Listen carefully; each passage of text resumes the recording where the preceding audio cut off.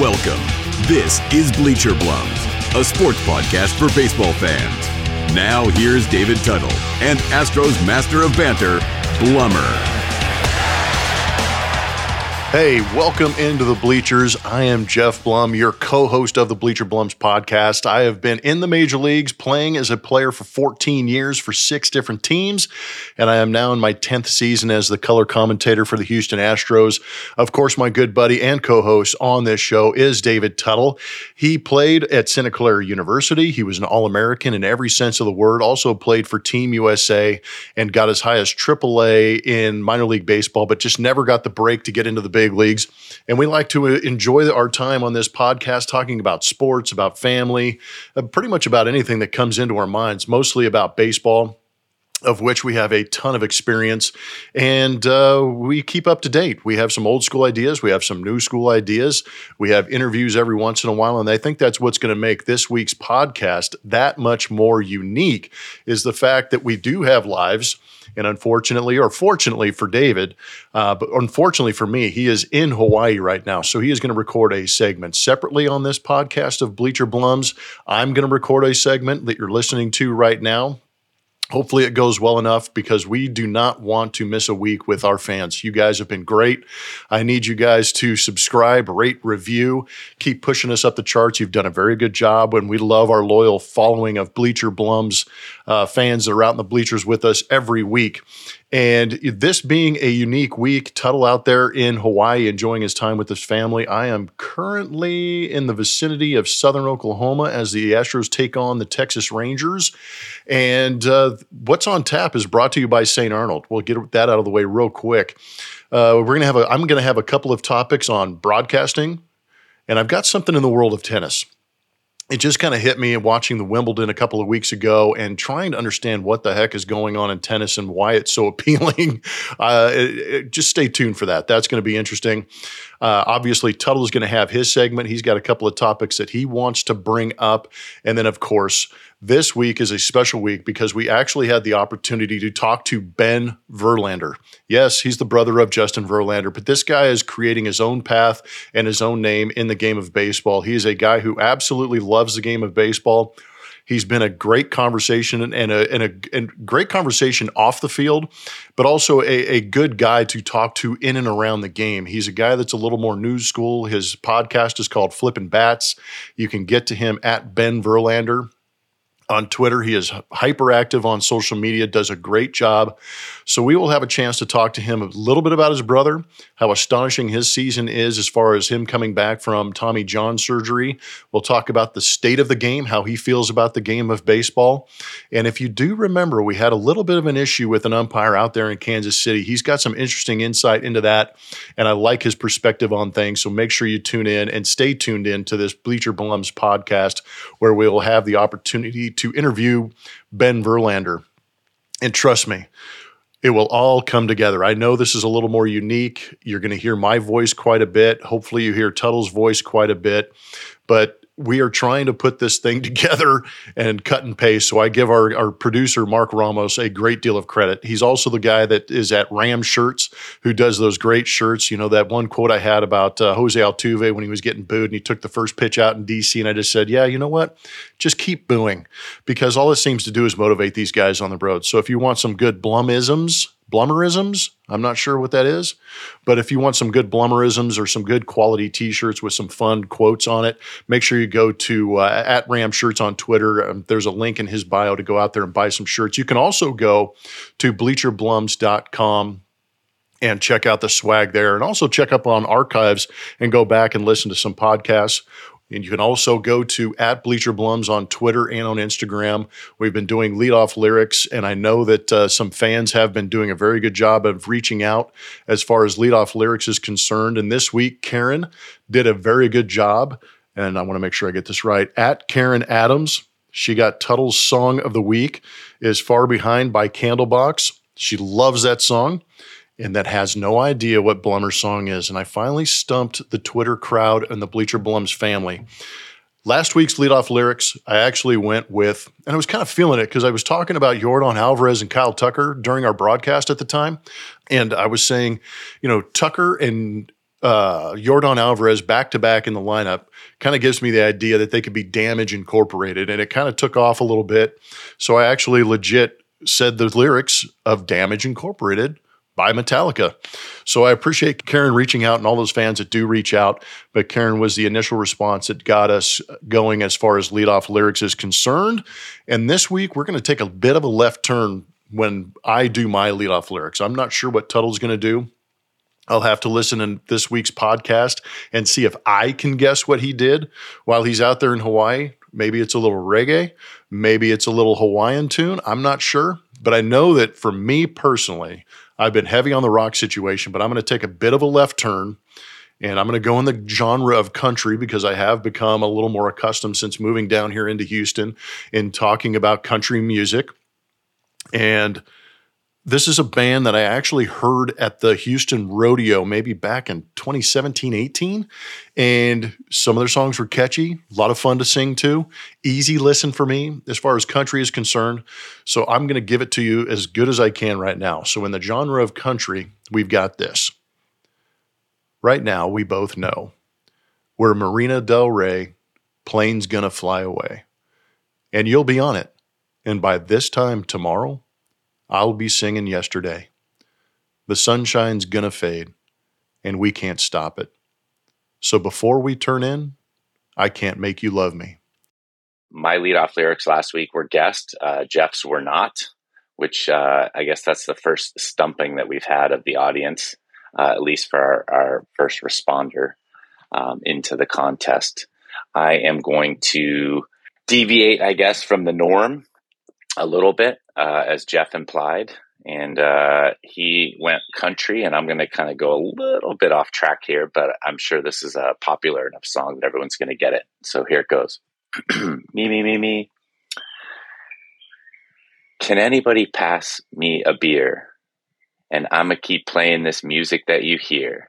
And if you know the song, and come and sing along with me. That's all you get. I'm here on vacation. That's kind of an island tune, maybe more of a vacation tune. So hopefully you can grab that one and add it to Blums and see if you guys can't get back at us at Bleacher Blums on Twitter with your responses. First one in will get a mention on the podcast.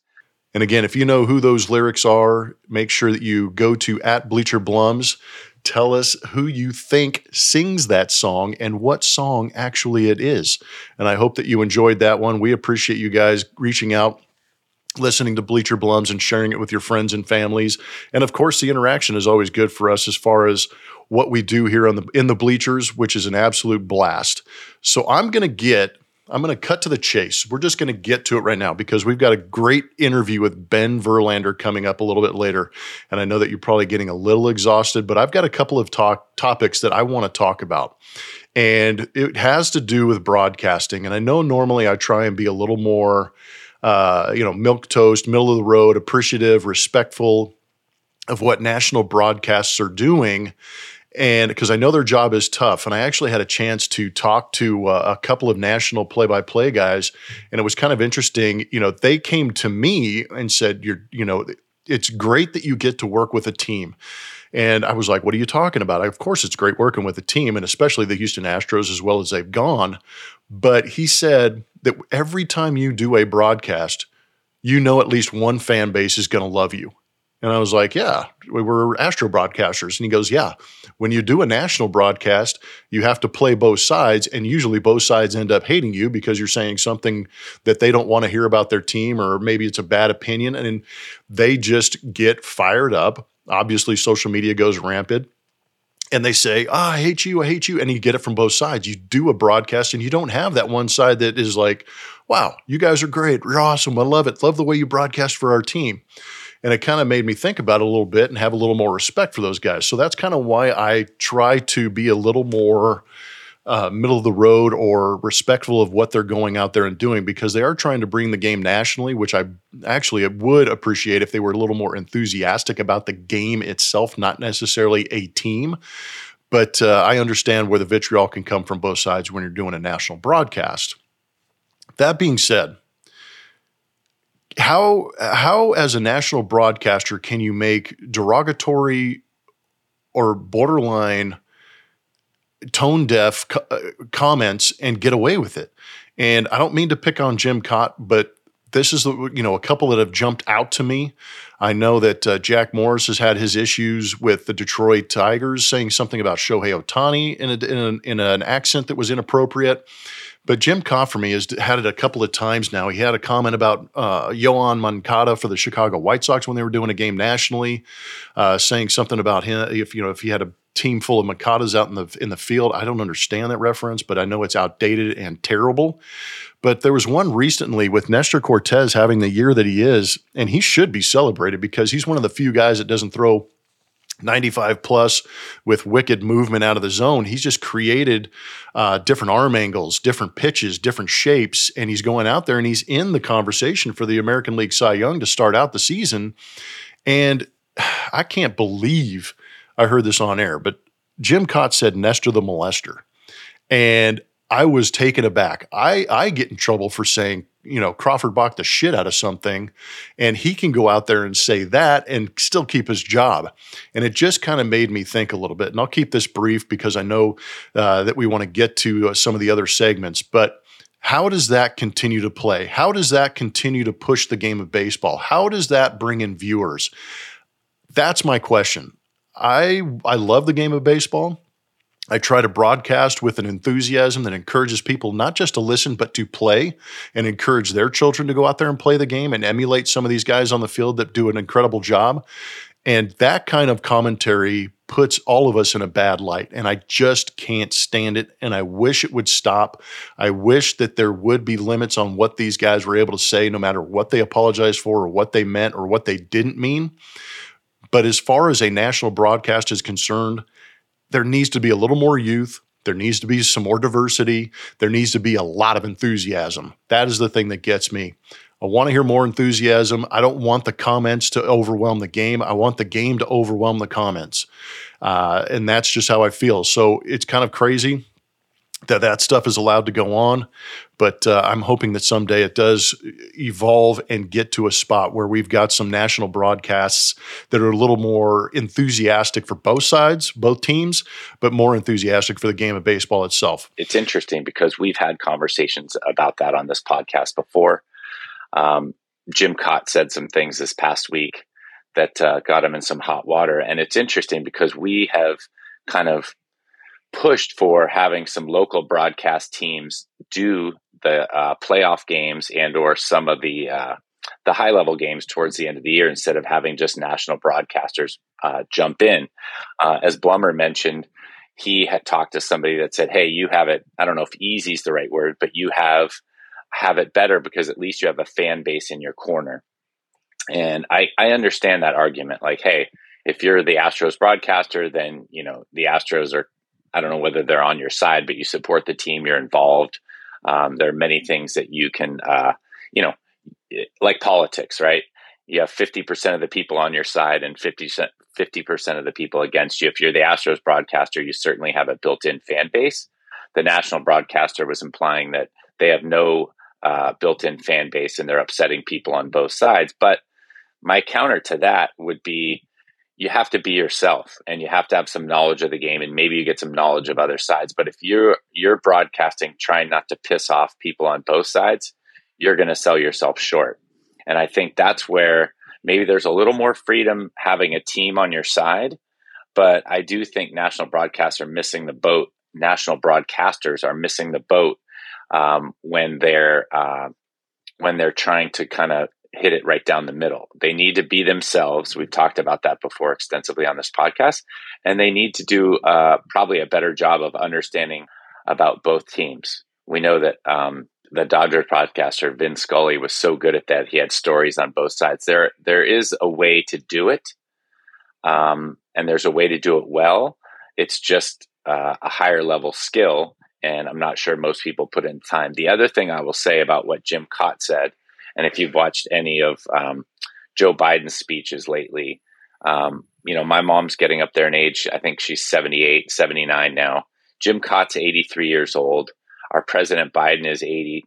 I don't know. I don't know any other nice way to say it, but we know that when you get to be that age, you're not as sharp as you used to be. And I just think that, I don't know if this is in defense of Jim Kaat or not, but I think he was so good on This Week in Baseball and those kind of games. He did some national broadcasts for a long time, but that was when I was young. Now he's still doing it.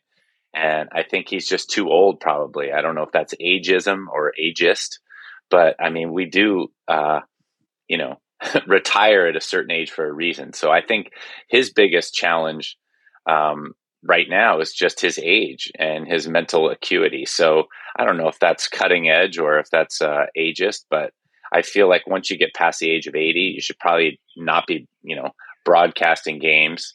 The politics thing is a whole nother can of worms. I'm not going to get into that, but I do think there's an age component to what Jim Kaat said, and some of the other broadcasters have gotten themselves in hot water. So I just think you can't play both sides. You have to be yourself. All right. Tennis. This one caught me a little off guard.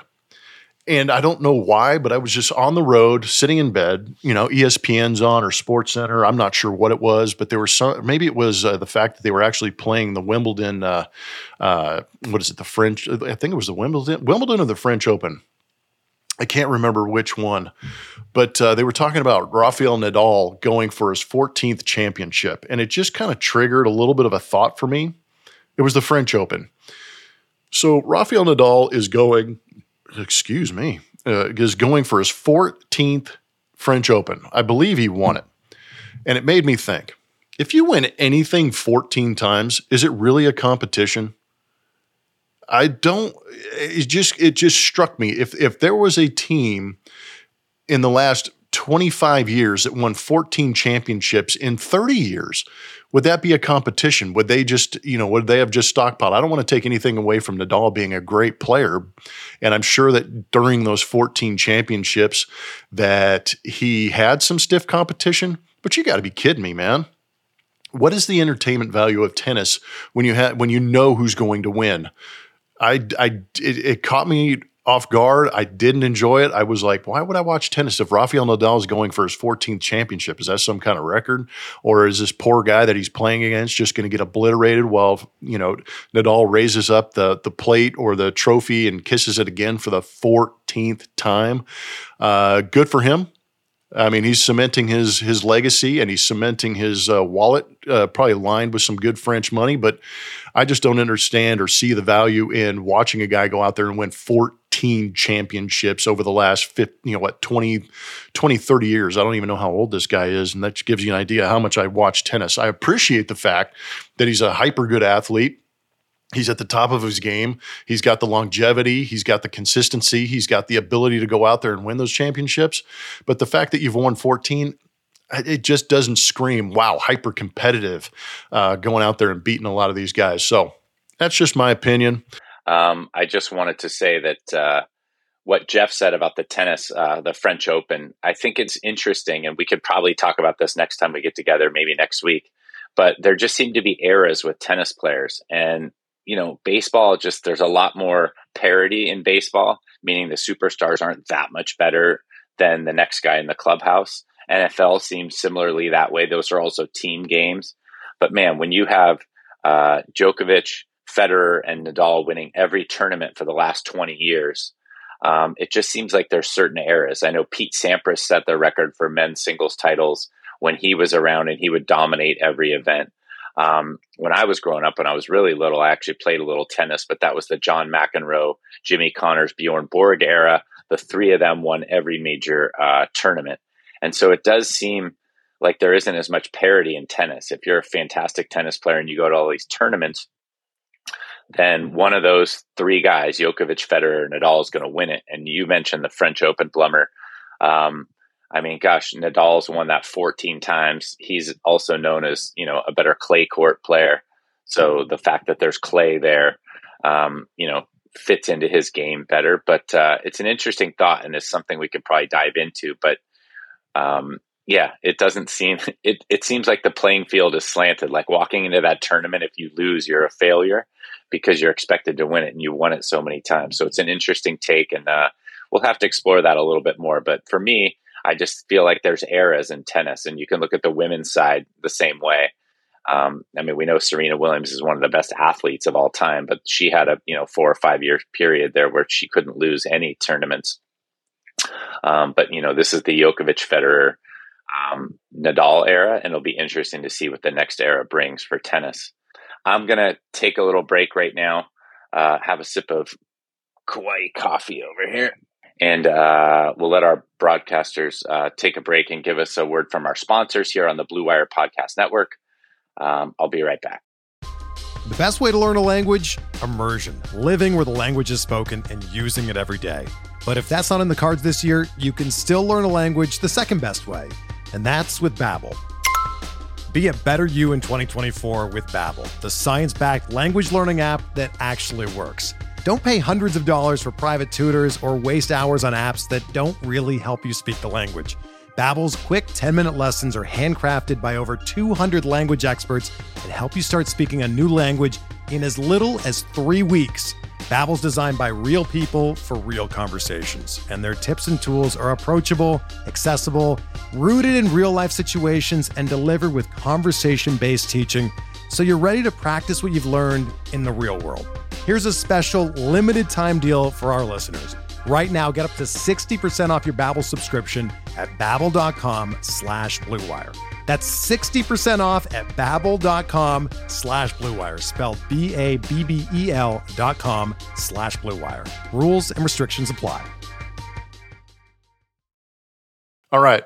Thank you to our sponsors for the Blue Wire podcasts and all the sponsors that contribute to this show and give us the opportunity to come at you weekly. Got a great conversation with Ben Verlander coming up. He is a phenomenal human. He's got a lot of great insight in the game of baseball. Yes, everybody knows that he is the brother of Ben Verlander. He actually has some unique insight into what Justin is actually doing this season. So I hope you enjoy the conversation with Ben Verlander. All right, here we are, another episode of Bleacher Blums, and we are very lucky to have a special guest on here. His name is Ben Verlander, and I had to do some digging because everybody knows that you are related to Justin Verlander, but one thing we've got to tell everybody is that you are your own entity. You did a great job playing at Old Dominion, just like your brother did. You got drafted a couple of times and eventually signed in 2013, I believe, in the 14th round by the Detroit Tigers. You had 5 seasons, played outfield, played pitcher, and you had your own career. Tell us a little bit about Ben Verlander's, career in baseball, both collegiately and through the minor leagues, Ben. Yeah, I went to Old Dominion, and I went to be a two-way guy. They were going to allow me to pitch and hit, which was a big reason I went there. And then, my first 2 years, I did a little bit of both. I was very average at both, which there's nothing wrong with being average and playing D1 baseball, but I felt like there was more. And after my sophomore year, my head coach told me to make a decision between one or the other because I wasn't going to get drafted as both, and decided to hit one because I wanted to be my own person. And look, I love Justin more than anything, but it was important to me to create my own path. And he's 9 years older than me. So no matter what I had done in my life to that point, it was people pointing at him saying, well, you're just kind of following him.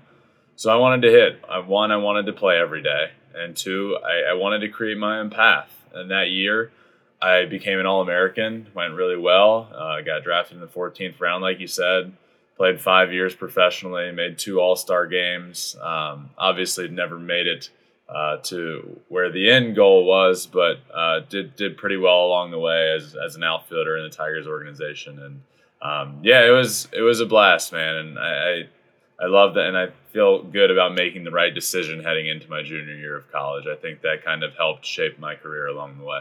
Well, you have the experience playing in the game. Your brother has plenty of experience in the big leagues, but like you said, you're creating your own path. And I want to talk to you a little bit about that too, because it's kind of interesting. How did you create that path? You did this on your own, getting into the media side of baseball. How'd you do that? Well, it's never been easy, no matter whether it's playing or whatever it may be in life. Look, Verlander's it's a very unique last name. So wherever you go, you're going to be compared, which I totally understand. I just wanted to really focus on being my own person and really focus on, accomplishing things in my own right. And whether people think that's the case or not, I find pride in doing that. And I think just along the way, I have to prove to more and more people that I have done it on my own. And I think a big reason for that is, I ended up getting released by the Tigers after 5 years and knew that I wanted to stay in the game of baseball. I loved the game of baseball. And, right after that is when COVID hit. So I knew I wanted to get into this industry, but that kind of halted everything, and then ended up coming out to work for the World Series watch party for Fox and hosted it with Nick Swisher, Tino Martinez, and Rick Ankiel. And it went really well. Fox said it was great and ended up signing me on full time. And, along the way, now that I do have the platform that I do, it's just important to me to, I have this show now that I've had for a year and a half, and it's been great to this point. And like I've said a couple times now, it's not that, I love Justin more than anything, but it's so important to me to create my own path. I haven't had Justin on my show yet. And the reason for that is I want to be able to have something become successful and be able to say, I did this, and it wasn't because of my last name. It wasn't because I brought my brother on my show and it blew up. It's because of the hard work that I put into it every single day. And obviously, eventually, the goal is of course, I want to have Justin on at some point soon. But it's things like that along the way that just have really allowed me to create my own path, and I feel really good about that. So when you were in school, did you study broadcasting? What made you get into that broadcasting side? And do you have any experience before you even started that and hosted that show for Fox? Yeah, so I majored in communications with a minor in Nice. sports management. And even while I was there, I would have told you I was majoring in baseball because, as you know, it just takes over your life. But in hindsight, it worked out pretty well that I majored and minored in that. I always knew I wanted to stay in baseball. I legitimately just love the game, and I always have. Even when Justin and I were growing up, I was the one watching baseball every single night. And, obviously when he was playing, but he wouldn't come home and watch the game and study the game like I would. I just loved the game of baseball so much. And even when I finished up, it's easy to fall out of love with the game when you make it to that high of a level and end up getting released and just on the doorstep. And then you see guys in the big leagues, and it's easy to point fingers and say, well, I was better than that guy. Like, why? I didn't want to do that. It's so easy to fall into that trap, and I did every once in a while. But at the end of the day, I just loved the game. I wanted to continue to stay in the game. I received a platform to do it, and I just want to grow the game of baseball as best I possibly can, and that's the goal today. I feel the same way doing our broadcasts. As I love the game of baseball, and actually the love for the game came back for me when I was able to sit in the booth and start to talk about it and engage with fans and really see that this game does bring a lot, not just to our lives, but can bring a lot to other people's lives. And I want to, how do you feel about the state of the game as it stands? Because I feel like in the last 5 years, it's evolved in some good ways, it's evolved in some bad ways, and it's kind of in an interesting spot. I feel like it's as popular as it ever has been, to be honest with you, with the social media, the streaming platforms. You've got Apple, Peacock, Sunday Night Baseball. You've got all these entities trying to get their hands on it. How do you feel about the state of the game as it is right now? Yeah, I feel really good about it. Like you said, it's evolved in a lot of different ways, some good, some not. And I feel like that's important. The baseball is a sport that forever is just, its feet are stuck in the mud, and we're baseball, we're not changing. No rule changes, none of this, none of that. Put your head down, play the game the right way. And finally, over the course of the last few years, it feels like there's change happening that drastically needed to happen. I mean, baseball was behind on instant replay happening, behind True. on umpires announcing the replay, behind on rule changes. And, as long as it does take a while to happen, but it seems like it is starting to happen. And that stuff's important, whether it works or not. I feel like it's important to keep up with the times and try things and evolve. I think that stuff will ultimately help the game on the field. But what's really helping the game on the field is the guys out there playing it. I mean, having guys come in watching Ronald Acuna every night hit homers and do like the LeBron James celebrations and put it on his social media. It might sound silly, but that stuff is very important to growing the game of baseball. What Bregman does with his YouTube channel, you can't speak enough about how important that is to growing the game, because you look at other sports and that's what they do.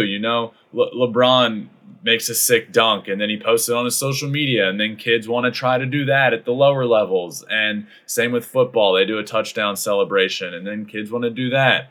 Well, now you have these baseball players that are young and exciting and posting on their socials and doing all of this stuff and flipping their bats. And you go down and watch high school, even, right now in the college, leading to the College World Series and in Little League, you see these guys doing the same stuff. You see home run chains, you see celebrations, you see bat flips, you see exactly what those guys are doing in the big leagues and posting on their social medias. And that stuff is so important to growing the game of baseball. It is. Are you astonished at how good the pitching has been here in the last 4 or 5 years? I felt like maybe in the last decade we've seen a handful of guys that could touch 100 miles an hour, and even when they did, it was a sporadic thing. It wasn't a consistent thing. But the way that pitching has evolved has been absolutely incredible with how many guys can get to 100, 102, 103, and then everything is turbo with their slider and the spin. Your brother's got one of the best sliders in the game, and I feel like he kind of developed that over the last 4 or 5 years in an Astros uniform. But speak a little bit to the evolution of pitching and how great pitching is right now. Well, Blummer, that's why I'm sitting here right now. It was those 92 mile an hour You and me both, man. I saw it me. coming and I was like, I got to get out of here. I mean, I was in college facing, 90s and was fine. Get the pro ball. The 100 was fine. The velo was fine. It was when I started seeing 92 mile an hour sliders. I'm like, But yeah. You're right. It is, it seemed like even when I was playing, so what, 5 to 10 years ago, things started to change. And as I progressed and as the years went on, every single bullpen, no matter the level I was at, every team had somebody throwing 100, at least one guy.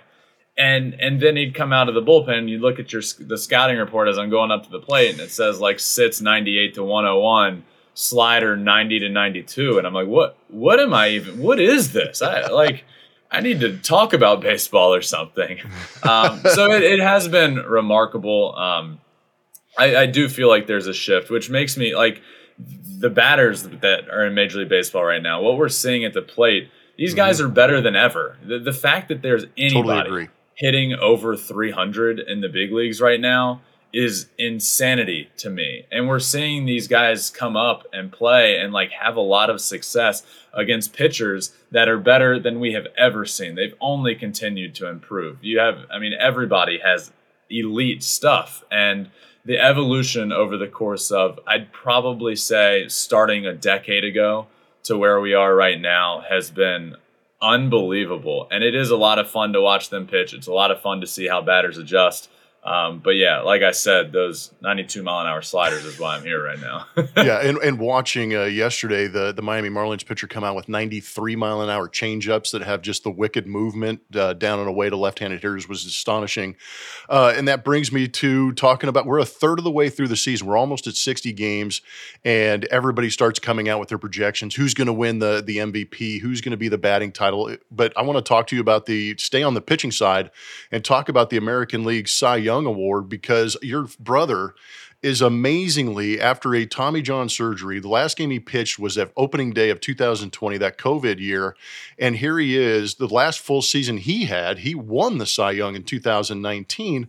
And after the Tommy John, he is now competing for the American League Cy Young. He is the first 8-game winner, the only 8-game winner, I believe, as we speak. And he's leading in innings pitched. I didn't know that was going to happen. I know there was a lot of concern. How are they going to protect his right arm? His whip, I don't think I've ever seen your brother with a whip over 1, to be honest with you. And hitter, he has a second best batting average against him at 177. Talk a little bit about the AL Cy Young. Start with your brother, and then tell me a little bit about your brother and how are you surprised at what he's been able to do post Tommy John surgery? Well, I think what I really try and do is just step back and understand what's happening. Just hearing you say those numbers, leading the league with 8 wins, his ERA is minuscule and has, some of the most innings pitched in baseball. And it's like, it doesn't make sense almost. It's like, okay, we need to step back and realize like those numbers are the best of the best for a guy that has been pitching and is in his prime. And I'm not going to say Justin's not in his prime because who knows when his prime has been in his career. It's been consistent the entire way through. But it truly is remarkable that he went through what he went through, had TJ, comes back after 2 years and is doing this. And I think, and him and I talked about this a good bit throughout the process, I think it ended up being a blessing in disguise that it happened when it did. Not that you ever want TJ to happen, but the fact that it happened in that COVID year, and then it was like fringy, like, could he come back for the playoffs, for the World Series? Could he push it? And then he didn't, which was clearly the right move. It would have, pitching in the playoffs is a different beast. And so then he had that offseason to treat like it was any normal offseason, So the timing of it ended up working out really well, I think, in hindsight, and allowed him to ramp up like normal, have a normal offseason, and then experience spring training, and obviously had to get over different hurdles along the way, and still has, even up until his start the other day on normal rest on 5 days. So he's just completed to check off hurdles throughout the whole way. But, to say that I knew this would happen, I mean, I had a show early in the year that I named like who I thought would be the top 10 pitchers in baseball. And I put Justin on there and people were like, "You're insane. You're just so biased." And I'm like, no, you know what? I truly believe it because I've seen what he's done in his entire career. If you're ever going to bet against the guy, you're just not very smart. And I've seen his work ethic throughout this whole process. And not to say everybody else isn't working hard. It's just a little different, in my opinion. He's built different. And to see him come back and do what he has done it makes me really happy. It makes me really proud. I'm so proud of him. And to see him do what he's doing, it just makes me really happy. And to hear his name in the Cy Young conversation to this point is really cool. And I wouldn't bet against him on winning it, which is really cool. You obviously have the other guys out there that are doing incredible things. What Nestor Cortez has done this year is so cool. For real. I think it's so cool because, we talked about those guys for 10 minutes that are throwing 100 with 92 mile an hour wipeout stuff. And he's not that guy. He just throws from 92 different arm slots and is getting big league guys out.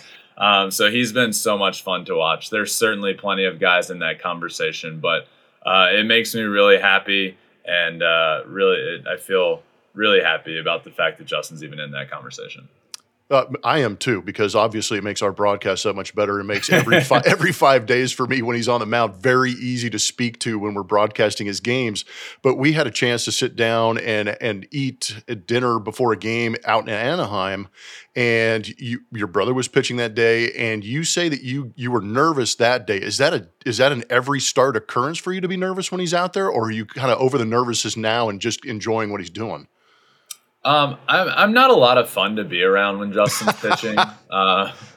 I sit in the exact same spot on the couch, or no matter what I'm doing, I just like to be alone and in my moment. And him and I have talked about this before, because when I was playing, obviously he wasn't able to come watch me in pro ball a lot, but there were a couple of times where he could watch me on TV or the computer or whatever it may be. And he said that he gets so nervous watching me play, more so than him. Really? And it's the same for me, just because I don't have any control on what he does. I want him to do so well, and I don't have a fingerprint on it. So I can just sit back and watch. I'm like, I hope he does well. Whereas if I'm playing, if I go 0 for 4, well, guess what? That's my fault, and I shouldn't have swung at that pitch. With him, it's just like I want him to succeed so bad, especially this year, coming back from everything he has, and to prove to everybody what he's going to do. But it's been like this the whole career, so I don't even know what I'm saying this year. It's I watch games and I am just a nervous wreck the whole time,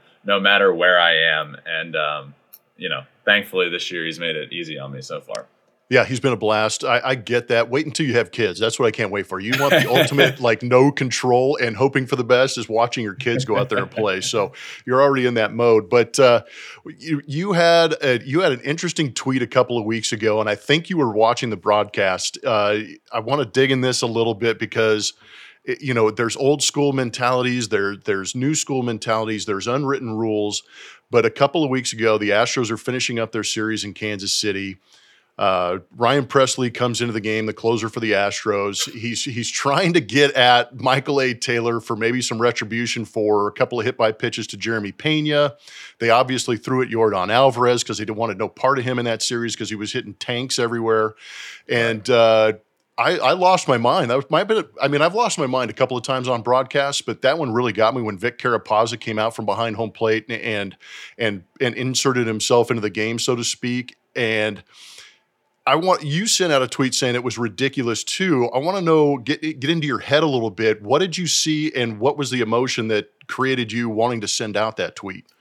So one, I think it's important to state that it's not just that situation at this point. I think it's a culmination of a lot of different stuff that we've seen this year. And, obviously not going to call out any particular umpire. It just feels like as a whole, what we've seen is umpires putting a little more of their personality and their stamp on a game. And I really got to thinking about it. And I almost feel like over the course of the last 2, 3, 4 years, we've heard more and more and more about robot umpires and automated strike zone and more technology in the game. And I almost feel like umpires have taken it upon themselves to say, well, we're going to have to leave our mark on this game. And what it's done has been the complete polar opposite of what they're hoping for. It just, like, there's umpires all year we've been seeing it. What we saw with Madison Bumgarner getting his hand checked and the umpire just staring at him and throwing him out of the game. An umpire almost charged the mound after Zach Gallen the other night. And then, like, the Ryan Pressly situation was just a couple of days after that. And whether the situation was warranted or not, whether he was throwing at a guy, to me, it doesn't really matter. Umpires need to understand the situation they're in and that the game's not about them. People didn't buy a ticket at Kauffman to show up and watch Vic call a game. They just didn't. So what you need to realize is, okay, if we have this situation here, I might need to talk to the other umpires.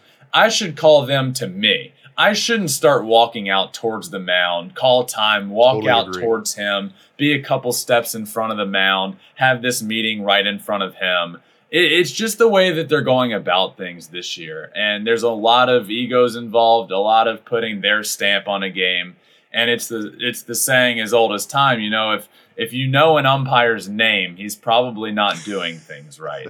And it's true. And I'm actually not for yet completely robot umpires. I'm not asking umpires to be perfect. I never have been. I think it's a part of the game having them. But what I'm asking for is, one, just to keep their ego and their mentality and their aggressiveness out of it, and just to be held accountable for things. I mean, I don't love seeing umpires, and I do think it's important to say, I don't think they need to be perfect. I don't think they should be. Nobody is. It's part of the game of baseball. But over time, when you're consistently bad, look, if as a player, when I was consistently bad, I was released or I was sent down. Umpires need that as well. I think for the credibility of the game of baseball, to keep growing the game of baseball, you need the best of the best umpires in the big leagues, and the ones that aren't performing well to be sent down or to be let go. And I really don't think that's too much to ask for. And especially, though, just to keep their mentality and to keep their stamp off of the field during a game, I think is important. No, I completely agree, and I'm with you as far as the strike zone is concerned. And there does need to be everything that we do in life, anything that you've done in school, you got a bad grade on, you had to go make the adjustment and fix that paper or retake that test to get the grade to qualify to be where you wanted to be or get the grade that you wanted. And it's the same way moving up from level to level. It's not I'm going to wait out all the Joe Wests or Bruce Fremmings. I can't wait for them to leave before I get called up. I've got to earn the right to get called up. So right. I think you're right in the sense that there should be an evaluation system. I know they're all over social media, but they're legit getting evaluated. Why isn't there a trigger in there that says once you drop below a certain strike rate or you have X amount of calls that have been reviewed that right. you don't go back and get clean up the mess a little bit so that you can be better? Isn't that the idea in life, just to be better? The other day, this is probably a month or so now, but I believe it was a game in Philly. It was like a primetime game in Philly, and the umpire, it was actually Angel Hernandez. Shocking. He missed like the most amount of calls of anybody in the year. It was awful. And the umpire scorecard came out the next day. That account that does that is incredible. But it comes out and he had missed so many calls, and I feel like he missed 30% of the calls or something like that. And then that comes out, it's all over social media, and Major League Baseball came out that night or that day and was like, well, actually, we give umpires 2 inches on every side of the plate. And I'm like, wait a minute. This is the first we're ever hearing of this. Since the plate is 17 inches, are we giving 2 inches on every side? Is it a 21-inch plate all of a sudden? That would have been nice to know when I was playing. It's what is happening with we're not just gonna, and instead of holding them accountable, they're sticking up for them in situations that even they probably are yeah, you probably shouldn't stick up for me after that game. And it's they don't need to be perfect. They just need to be a little better sometimes. And I feel like that's okay to say. I'm amazed to hear that they were giving 2 inches off each side, because that feels extreme. And hitters are good enough to recognize those 2 inches. Why shouldn't umpires be good enough to recognize those 2 inches? Absolutely. Right? I remember playing and I'd take a pitch that, at a certain point, we know the strike zone. We understand it. Once you get to a certain level, we know it better than the umpire knows it, because they haven't played as long as we have, but they have a different angle, obviously. But I would take a pitch 2, 3, 4 inches off the plate. I would know it's off. I'd get called, get called out, and I'd say that ball's off the plate. If I had to hear one more time, that's a good pitch, Ben, I'm going to lose my mind. I don't care if it's a good pitch. Sure, it's a good pitch. It's not a strike, and it just seems like far too long and far too often. If a catcher just frames a ball, it can even be like a little league frame job. They're getting it called a strike, and it is what it is. But I know I need to tone it down with umpires. I remember last year Justin was like, "Hey man, I still got to come back and pitch." And I'm like, let's just hope they're not on social media too much. Oh man, that's hilarious. Yeah, hopefully they aren't, because none of it's going to be good. They already hear it from the fans in the stands. I can't imagine going home and trying to pull up my phone and seeing how many alerts I've got talking about my strike zone. Oh god.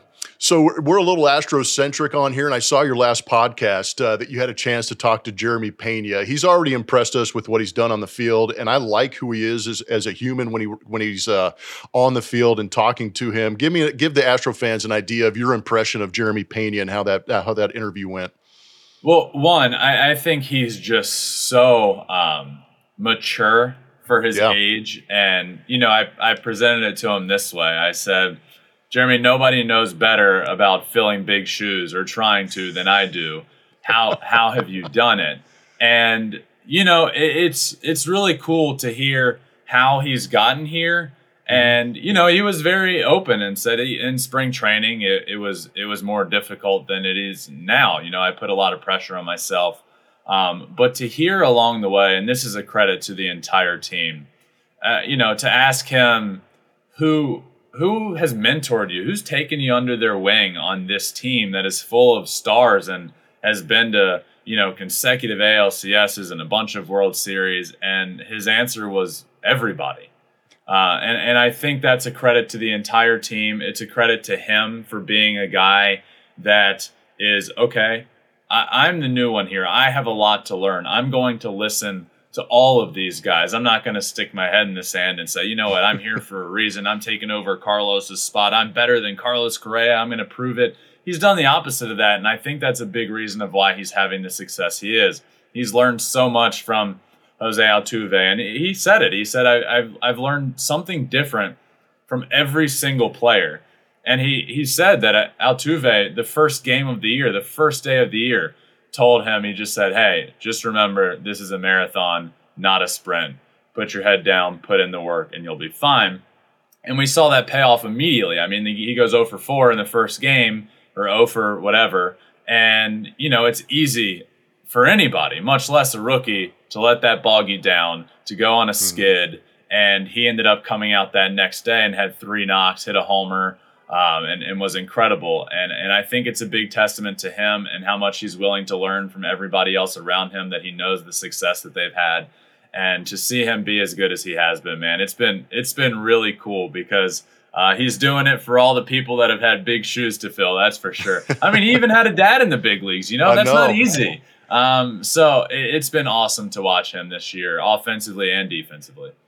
No, he has been an absolute blast. You're doing a great job. Ben Verlander, tell everybody who's listening to this podcast how they could find you, and tell them all about your Pump Your Podcast, whatever it takes. Let them know how to get a hold of you, because I had a great time talking with you. And I look forward to, continuing this friendship as we get more out to the West Coast here towards the end of the season. But thank you very much, Ben Verlander. Tell everybody how to find you. Of course. Well, one, I'd love to be on anytime, man. This has been a blast. But I'm with Fox Sports now. I have my show called Flippin' Bats with Ben Verlander. It's a podcast. It's on video as well on YouTube and stuff. But it's Flippin' Bats Pod wherever you listen to your podcasts, and it truly is just about growing the game of baseball. I think for a long time, the way baseball was portrayed was just stale. The same old, just running through the motions of how you talk about the game. And the game started to evolve on the field and started to become a lot more exciting, and players were becoming more exciting and taking to social media like we talked about. So my show is just all about highlighting that, highlighting the game of baseball, talking about how fun it is, showcasing players in the best possible light, talking about players that deserve it, not just the top tier teams and, the Aaron Judges of the world that certainly deserve to be talked about, but other players that deserve it, like Jeremy Pena, like you just mentioned, like Kyle Tucker last year when I had him on my show, and he ended up doing what he did. So that sort of stuff is important. Growing the game of baseball is important to me. So, it's Flippin' Bats Pod anywhere you listen to your podcast. Appreciate you, Ben. Thanks for everything, man. Talk to you soon. Of course, man. Thanks for having me. I do appreciate it. And that's something that we've always talked about umpires. Like, if a well-umpired game or a well-officiated game is to mean anything, we don't know who they are. We don't know that they were there. I will use Major League Baseball. I will use the NBA as kind of the marker for that. I don't watch a lot of NBA basketball during the season, but as you guys know, I'm a Warriors fan, and I was just blown away at the officiating in these finals is fantastic. Now, they really narrow it down. There's only about, I think, 6 to 8 refs that get the NBA finals, and they are fantastic. I mean, they take charge of the game. They know when to go to video. They make the call. They stick by it. They give a technical when they're being pushed. But I mean, I've just been really impressed by the NBA referees. I don't know enough about the NBA game, and maybe somebody could counteract what I'm saying. But when I watch those games, I feel like they're not trying to be the center of attention. They are taking charge of the game. And there hasn't been a lot, as you probably know, in these first 5 games of the NBA Finals, a lot of controversy around how the officiating has gone. And I think baseball, gosh, I know there are a lot more games, but it seems like every night and certainly every week there's, a controversy here, a controversy there. And it just doesn't seem to be headed in the right direction. So I think as umpires remove themselves from the situation, maybe have some sort of a rating system or a scouting system, that will get better. And then lastly today, guys, I mean, it's not a what'll Tuttle say, but we talked about the team fantasy names. Let me find the one that my brother started sending me. We're going to try and come up with a team fantasy name every time. Feast or Famine, Phamine. Family therapy, that's a good one. And then, somebody sent me this one, Evander Holyfield. So that's a stretch, but I think that one's good. And I'll leave you with Fam and cheese sandwich. So Blummer, you didn't give me any of those Tommy Pham fantasy football names, but there's a couple for you. Great conversation with Ben Verlander. I love the fact that he said he would be willing to come back on. So I guarantee you, maybe halfway through the season, we'll get back at Ben Verlander and have him on the show. He has a great conversation. He's got some good insight. He's very articulate. I love the way he explains how the umpires are inserting themselves and how they possibly be able to adjust and make them be better. Because if they're better, it's better for the game. And what we're trying to do here is be better on this Bleacher Blums podcast. And a lot of the reason we're able to do this is because we are grateful for the military, both home and abroad, doing what they're doing, protecting us, keeping us safe, giving us the freedom to come on this podcast and talk a little bit about sports and life and how much we enjoy the game of baseball. Also, first responders, the EMTs, the doctors, the nurses, the fire persons, the police persons that go out there into harm's way and keep us healthy and safe, all the essential workers doing the best they can to keep those shelves supplied and keeping this country going. And of course, teachers, we know that you do a great job during the school season. If you're teaching summer school, God bless you. And if you are enjoying the summer, enjoy the summer, soak it up, and get ready for that upcoming year. But we appreciate everybody who listens to this podcast. Again, you can get to myself at Blummer27 on Twitter and on Instagram. You can get to Tuttle at Real David Tuttle on Twitter and on Instagram. Until then, you know what to do. Please, if you're over the age of 45, get screened for colorectal cancer. Get after it and believe it.